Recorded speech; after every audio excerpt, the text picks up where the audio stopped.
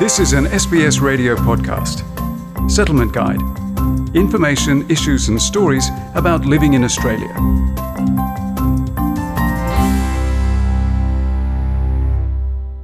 COVID-19 has made us more digitally connected than ever.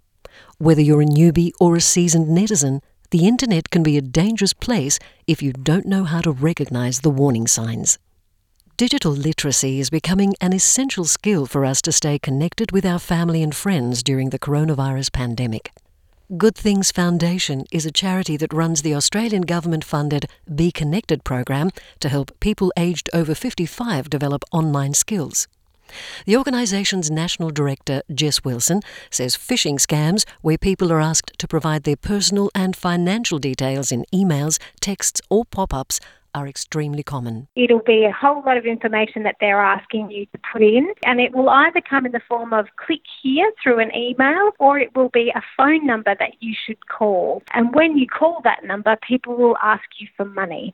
Our tips for people is really that any pop-ups that come up that ask you for money or to call the number are not real, and that they shouldn't be giving any personal information to people over the phone that they don't know, and they shouldn't be providing any kind of credit cards or information to people as well. Delia Rickard is the Deputy Chair of the Australian Competition and Consumer Commission, or the ACCC.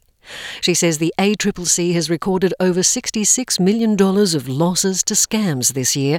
That's a 40% increase on last year. A lot of scams are only possible because people are at home, they're stressed, and it's the entire COVID-19 environment. We're online all the time. A common type of scam people from culturally and linguistically diverse backgrounds are experiencing is the Wanjiri scam.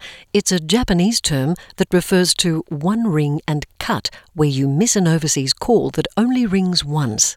Rickard explains. And if you call back, the scammer is going to try and keep you on the phone as long as they possibly can, because this is one of those calls that costs a lot more than a regular phone call does, and the scammer can get money from the extra charges for that call. So the message with those Wangari scams is, if you don't know the number, you don't know anyone in that country, just don't return it. Wilson says scammers also sometimes pose as government agencies, offering refunds or asking for overdue payments. This is what's called phishing, a cybercrime which lures individuals to provide sensitive personal information. There has been scams around the tax office where people are saying you owe a whole lot of money to the tax office, you have to give this money back to the tax office and call this number. You need to make sure that at the end of any government information will have .gov.au at the end. And also government departments will not be sending you any information for you to click through on an email. They will always send you a letter. So you're not going to be approached by a government department through an email that you need to click on. Rickard explains that scammers are also banking on people's generosity through good causes where donations intended for charities never reach the intended recipient. For people of culturally or linguistically diverse backgrounds, even community contacts may not be trustworthy. It could be someone, if you're a member of a religious organisation or a chamber of commerce or any of those things where people gather together. And I guess when we're all of the same background, it increases our trust, so we have our guard down more. Rickard says many people are caught in cryptocurrency investment frauds. According to the ACCC's ScamWatch statistics, investment scams were by far the most common type of scam, contributing to 41% of financial losses last year.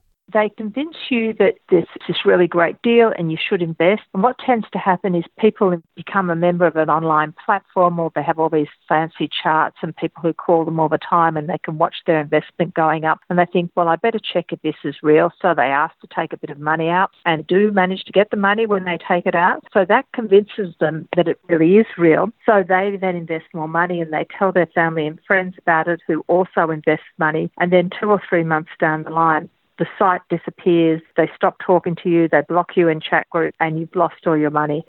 You may have found love like no other in an online platform, but Rickard says dating and romance scams are one to be extremely wary of. ScamWatch statistics show that these scams comprise a third of reported financial losses this year, exceeding $17 million in lost value. They will try to strike up a conversation, strike up a friendship, be quick to profess their love, wait until they've got your trust and ask for money. And the golden rule there is, if you've only ever met someone online, no matter what sort of terrific relationship is developing between them and no matter how good their excuses are, do not send them money. The Victoria-based Australian Filipino Community Services runs bilingual Be Connected digital literacy classes for around 70 of its senior clients. It is one of 150 ethnic community organisations providing bilingual Be Connected programs across Australia. Acting Managing Director Corina Dutlow says even tech-savvy seniors have been caught off guard by scammers on social media. In this climate of COVID-19, there's been Facebook hackings and messenger hackings. The senior client will receive notifications from a family friend saying, "We're stuck, we're in crisis, we need money." And it seems very relatable and it seems realistic. And because it's coming from their family members' Facebook Messenger and things like that, it's very convincing. Dutlow says the scam awareness training her clients received allowed them to better manage suspicious messages. If in doubt, don't act impulsively. A lot of the messages are, you need to act right now or there's going to be a serious consequence. And it pulls at people's anxiety and fear that they want to protect someone or help someone. We need to just take a moment, step back and just analyse what's happening and verify before making any transactions. While research by Good Things Foundation shows that 26% of over 65s never use the internet, Rickard says this age cohort is the most socially conscientious of all to report incidents of scams.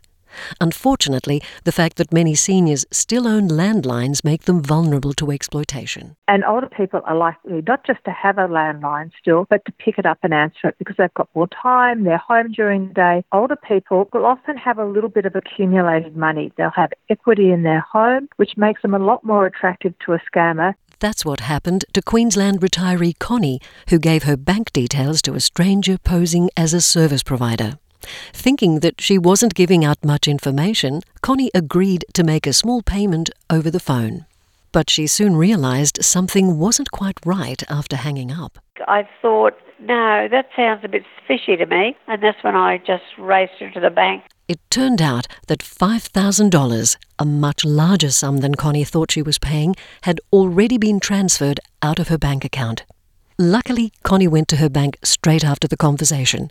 Her fast response meant that the bank teller was able to cancel the payment just in time. And she said, once it goes off Australia, we can't get it back. Rickard says it's very rare that victims are able to retrieve their money unless they act very quickly.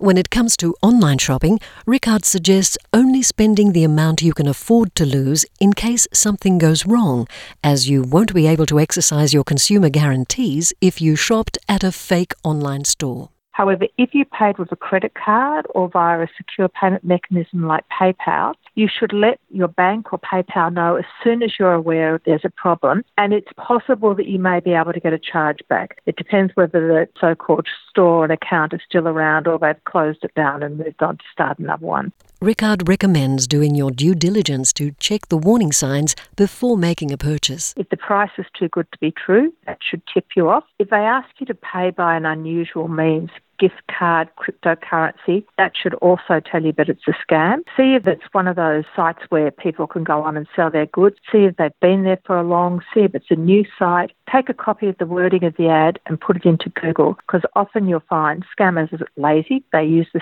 same words over and over again, and often you'll find that others who have been scammed have gone online to tell others. To learn about the latest online scams in your language or report a scam, visit the ACCC's ScamWatch website. You can also go to the Consumer Affairs Victoria website for more information. You can learn digital literacy and online safety skills on beconnected.esafety.gov.au in the following languages: Arabic, Greek, Italian, Simplified Chinese, Traditional Chinese, Macedonian, Spanish and Vietnamese. If you've had your identity stolen, you can contact ID Care on 1800 595 160 weekdays from 8 a.m. to 5 p.m. during Australian Eastern Standard Time, or visit their website at idcare.org for support and advice. The feature on consumer rights and internet scams was prepared by Amy Chen-Yu Wong, and for SBS, I'm Margarita Vasileva. This was an SBS radio podcast. For more Settlement Guide stories, visit sbs.com.au/radio.